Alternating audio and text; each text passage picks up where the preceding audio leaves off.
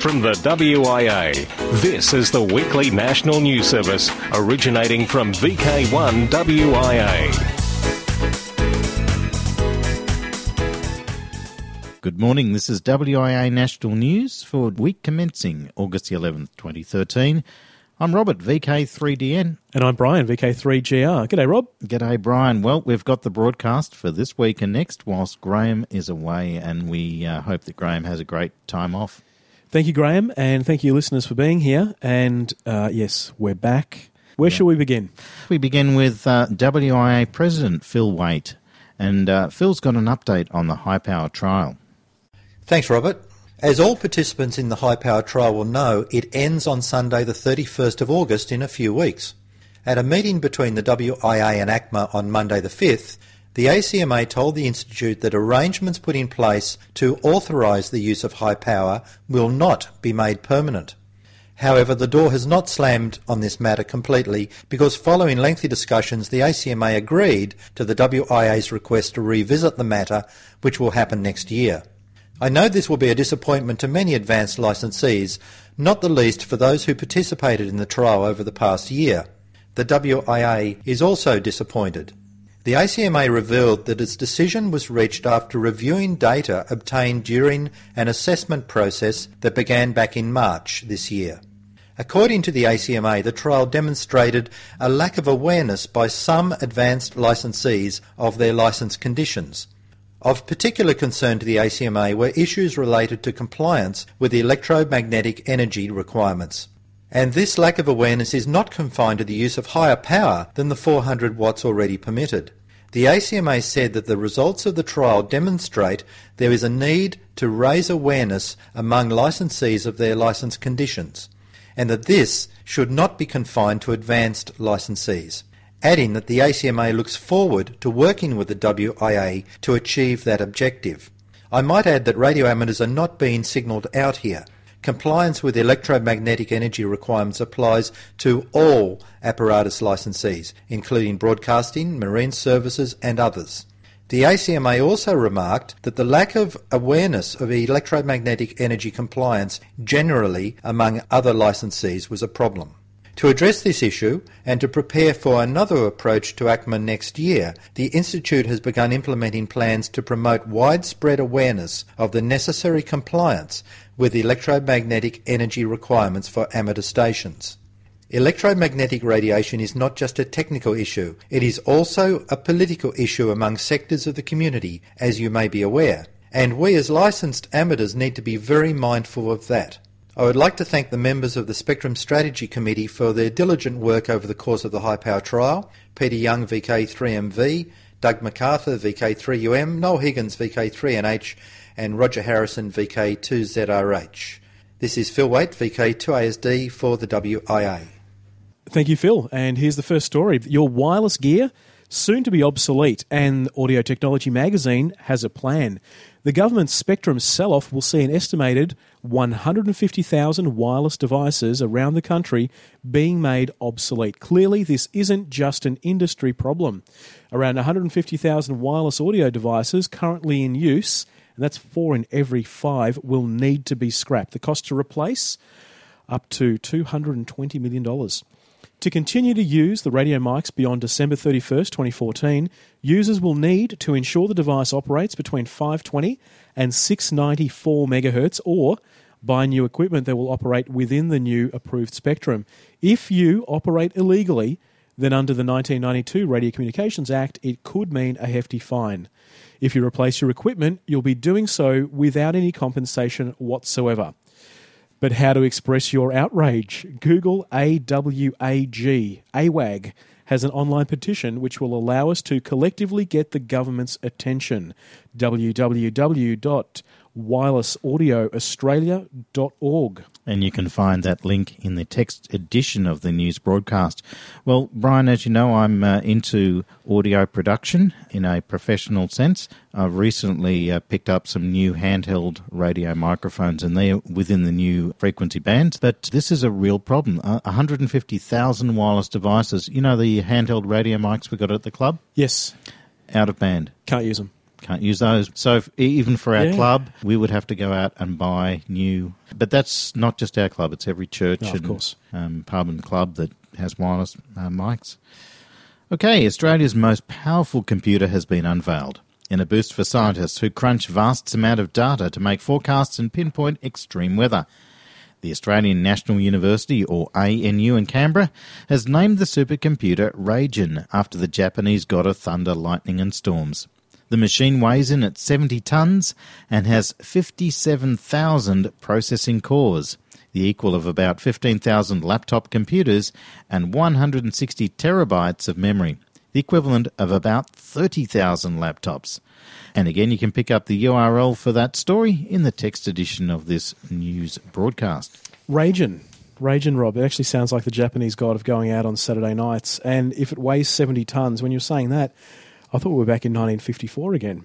That's a monster machine. Okay, RD, the final reminder, and thanks to VK4SN, the contest manager, for this information. This is the last reminder for the Remembrance Day contest next weekend, the 17th and 18th of August. There are 6 points to note. Number 1, please read the rules and info on our website. 2, remember the start and finish times are 0300 Zulu. Number 3, please try and use the supplied computer loggers and not the Excel spreadsheets. It's much easier to use a logger than to stuff up a spreadsheet. Number 4, please nominate your team members to me prior to the start of the contest. 5, remember that the exchange is the number of years as a ham and not a serial number. And above all, number 6, please remember those who paid the ultimate sacrifice. Because the International Lighthouse Weekend is on the same weekend, may I suggest calling CQ Remembrance Day or CQ Lighthouse, depending on your choice of activity. I wish you a great time in the Remembrance Day, and please send me a log after the contest. 73s, and I hope to exchange numbers with you soon. This is Alan, VKE4SN, Remembrance Day Contest Manager. Thank you for that, Alan. And Hams Across Australia, starting in VK2. Amateur Radio New South Wales recently conducted their regular foundation course and assessments. There were 4 undertaking the course and 6 various assessments. All were successful. Congratulations from us. And the next course from ARNSW will be the weekend of the 21st and 22nd of September. So book in for that, or if you know anybody, bookings by email to education@arnsw.org.au. And here's another one from VK2, SARCFest today. So if you're listening, jump in the car and get down there if you're near the area. This is going to be a great day in the Northern Rivers of VK2 with the annual Summerland Amateur Radio Club SARCFest starting at 9 a.m. All the regular items will be there for sale, along with educational and historic communication displays by the members. The Federal Local Member of Parliament, Janelle Saffin, will be opening the festival between 1 and 2 p.m, so come along for a great day at SARCFest 2013. That's today, August 11th, at the SARC Club Rooms, 414 Richmond Hill Road, Richmond Hill. New and fun contest. Recently, the Manly Warringah Radio Society made a bulk purchase of portable flagpoles for use as antenna masts, and this inspired the club to create a new radio contest, specifically aimed at encouraging fun portable operations, preferably using a flagpole as part of your antenna system. Full details are on the contest or on the club's website. It's www.mwrs.org.au, but here are a few key points. Firstly, that it's a fun contest and not to be taken too seriously. Any mode and any frequency is permitted. Extra points will be awarded for contacts with flagpole stations. More extra points for contacts with F-calls, or maybe that should be called flagpole calls. Hi. Even more extra points will be awarded for submitting by email, SSTV or any other means a photo of your station showing your station's flagpole. There will be calling frequencies on 40 and 80 metres, as well as the club 2-metre repeater for those of you in Sydney with VHF access only. The first MWRS flagpole contest will take place on the 21st of September because this date is close to International Talk Into a Pirate Day, that's on the 19th. Extra points will be awarded if your station photo includes a Jolly Roger or any other humorous flag of your choice. Details again at the club's website in the text edition of this news service. Just enter flagpole in the search box. Now to VK3, Ballarat Amateur Radio Group Hamvention, 20 October.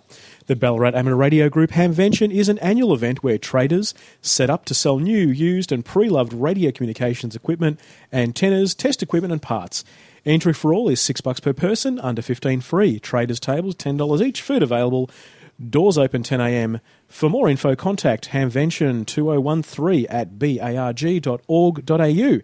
And here's another one, the SDARC Comms Day and Hamfest. Not just a Hamfest, but a Comms Day as well. The Shepparton and District Amateur Radio Club's annual Comms Day /Hamfest will be held on Sunday the 8th of September at St Augustine's Hall, Orr Street, Shepparton. It's the usual venue and doors will open at 10 for the public, 8 a.m. for traders. And then you can check out the Vic Roads map 273, reference M8 to get there. And now to VK5, the VK5 National Conservation Parks Award. The VK5 National and Conservation Parks Award, sponsored by the Adelaide Hills Amateur Radio Society, has now been running for approximately 4 months. The award encourages portable operation from within South Australia's 21 national parks and 262 conservation parks. The award is issued at 5 different levels: bronze, silver, gold, platinum and diamond.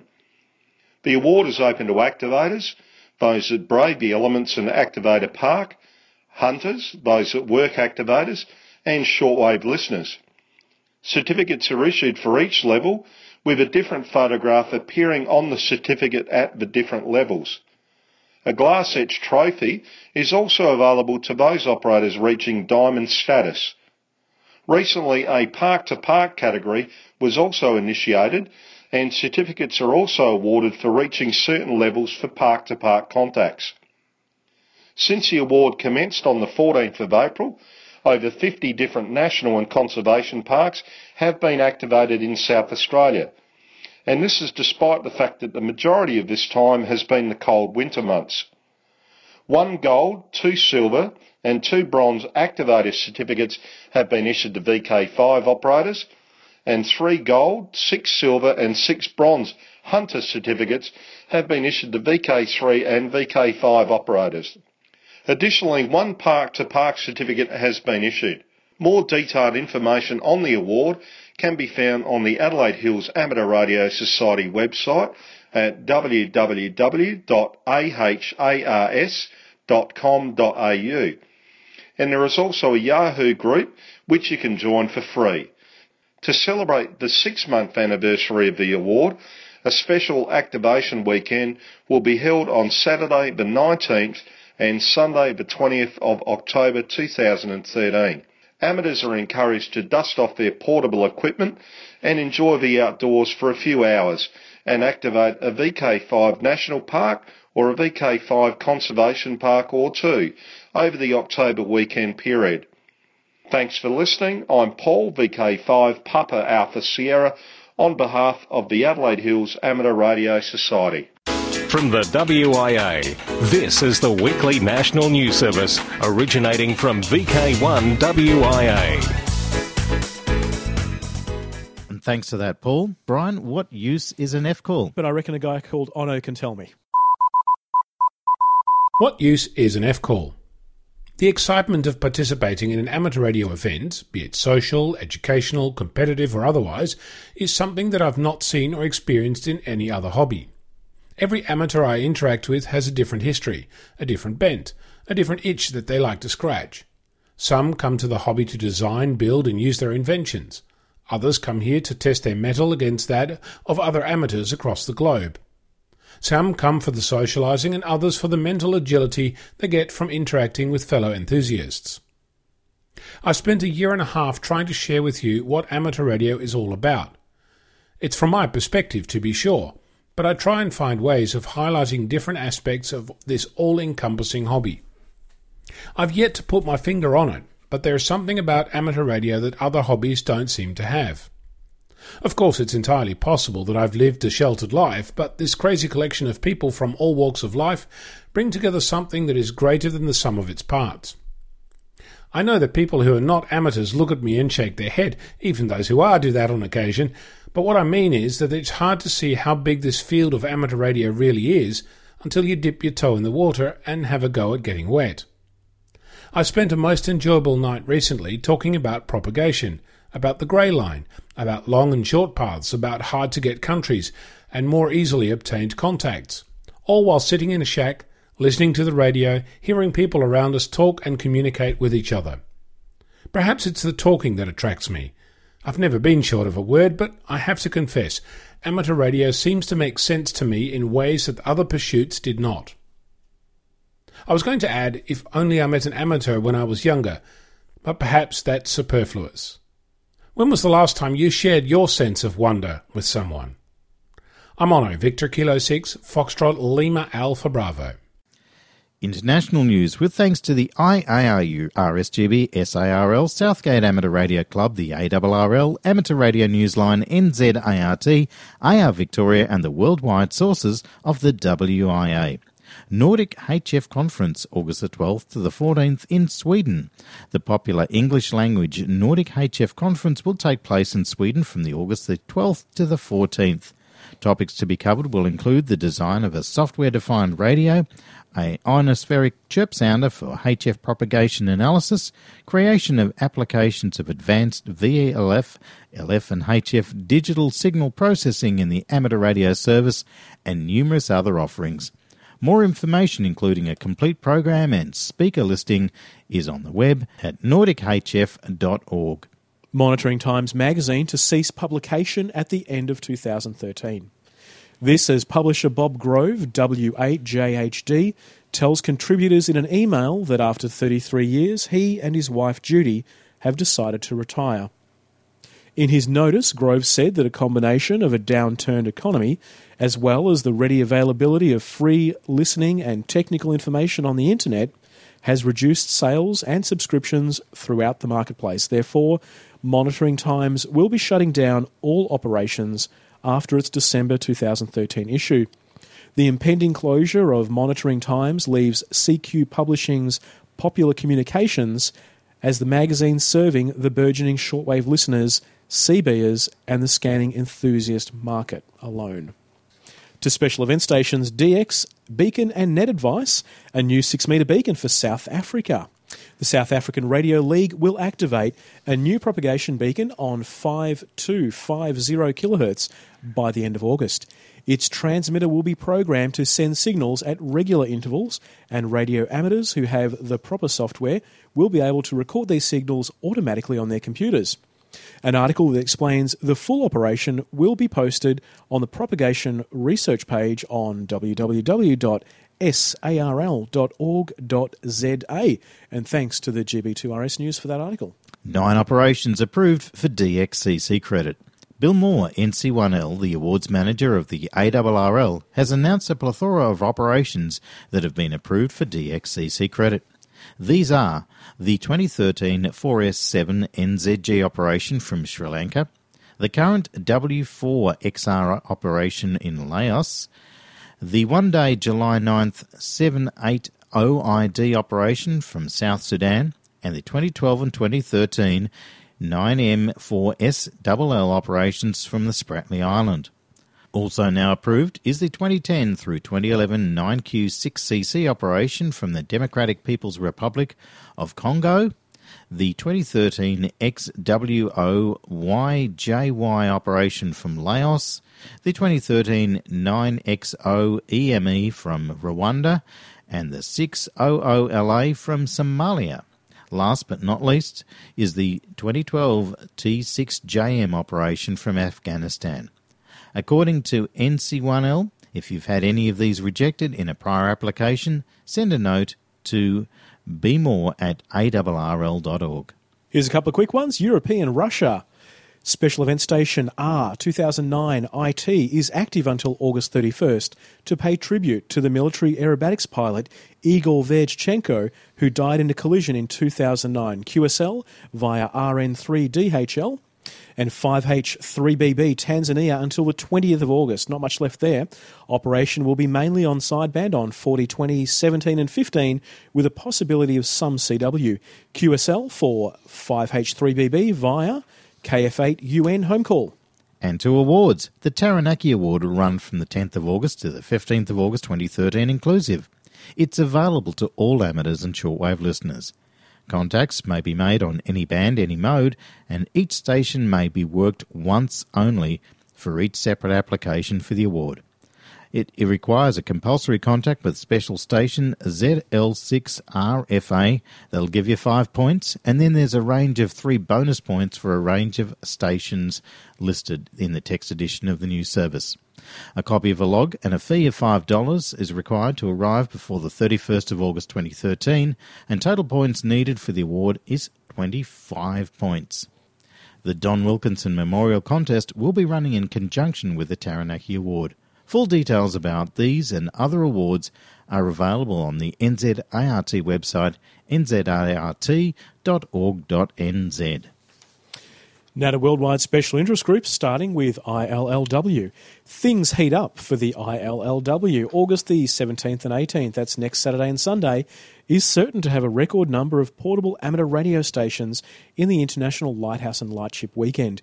The milestone 400th registration goes to Australia's Carpentaria CLS-4 Lightship, one of 17 vessels in the fun event that has so far attracted 450 entries from 42 countries.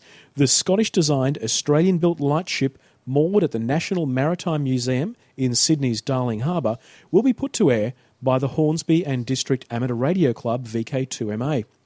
Now in its 16th year, the event increases public awareness of the old form of maritime navigation, engenders goodwill and promotes amateur radio. Most registrations came from Australia, Germany, USA, England, Argentina, Sweden, Malaysia, Netherlands, Scotland, Canada and South Africa. Not a bad list.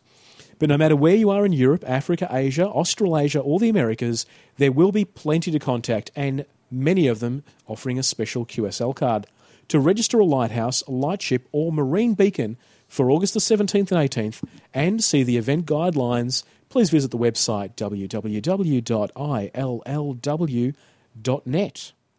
From the WIA, this is the weekly national news service originating from VK1 WIA. Worldwide Special Interest Groups ATV, the World Digital ATV QSO Party. The event held this month through the Melbourne Geelong repeater VK3 RTV has already been joined on the Saturday by the vast Californian W6 ATN network with its anchor Don Hill KE6BXT. It will include across to Ken Kanichi, W6HHC of the Orange County Amateur Radio Club, with his update on the DATV Express project.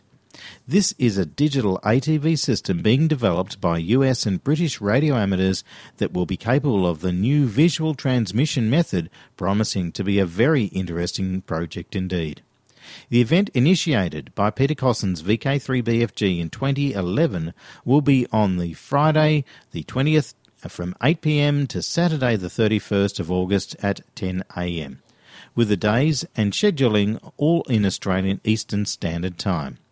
European stations are yet to be confirmed, although it will be streamed through the British Amateur Television Club plus the use of Skype. Among the Australians are those in Brisbane through the DATV repeater VK4RKC, from Tasmania Winston Nichols VK7EM, the Bendigo Specimen Hill ATV repeater VK3RBO, the Footprint VK3RTV repeater gang and many others. Digital ATV QSO party transmissions are often a relatively short and show-and-tell in nature, either direct via VK3RTV or relayed through Skype from stations anywhere.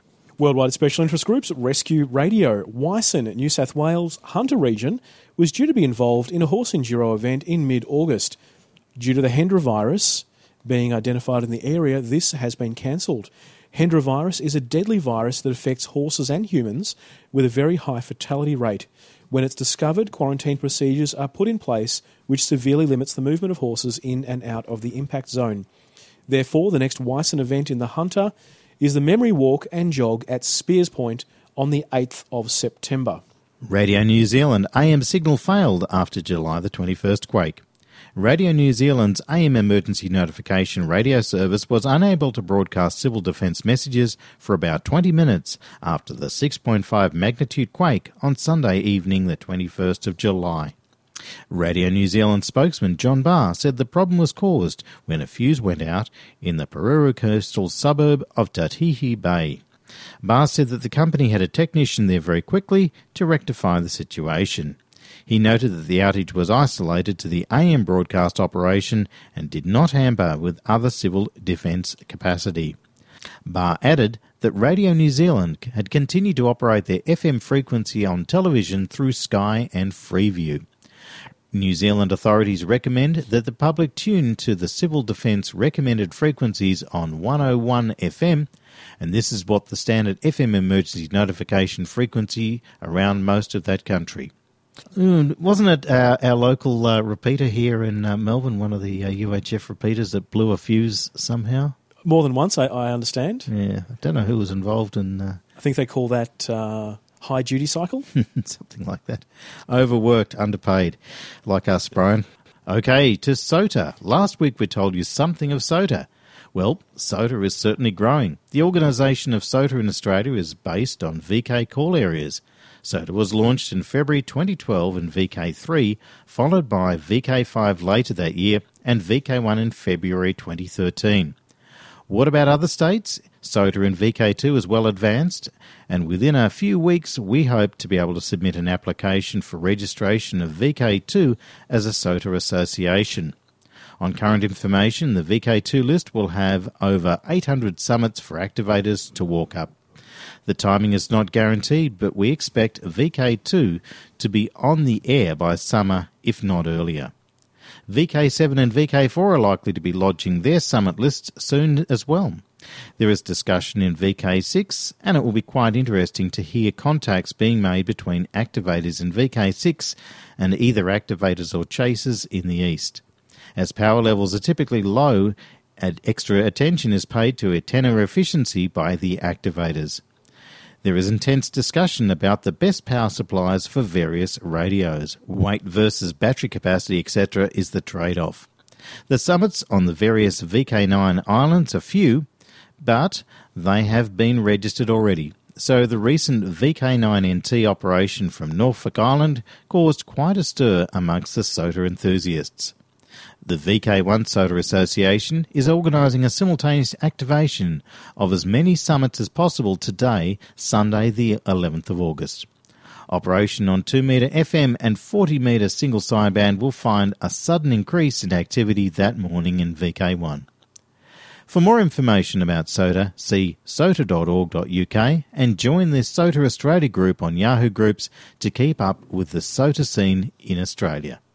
Really has taken off, hasn't it, mate? We've had a presentation at the club about that, and I always thought that I'd get involved with it, but I know it doesn't have to, but the interesting part for me would be to walk up the hills. And listeners, you can probably see a photo of me on the WIA website, and you'll see that I don't walk up many hills. Rewind. Let's take a look back at history, Brian. Yes, a changing topic probably is needed. The Voice of America Delano, California story. An oldie but a goodie from radio's recent past.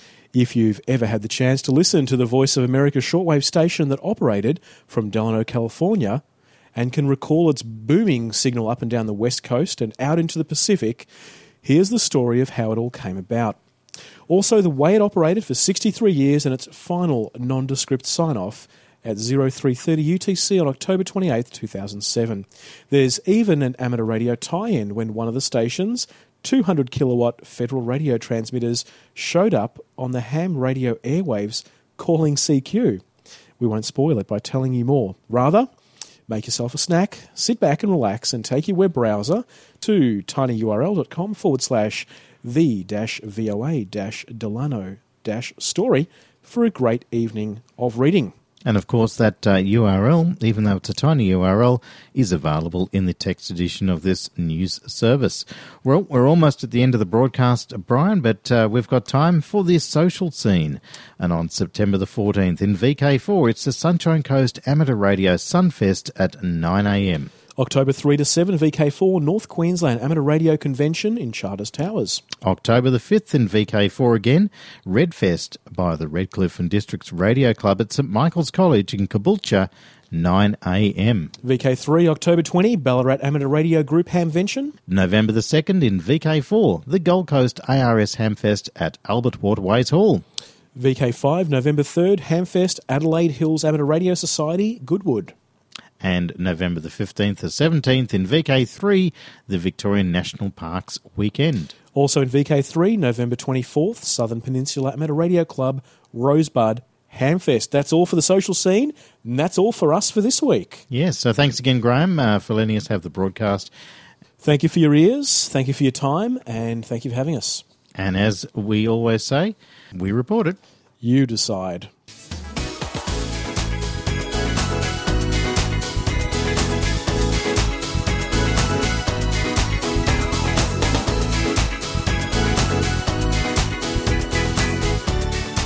We've reported, you decide.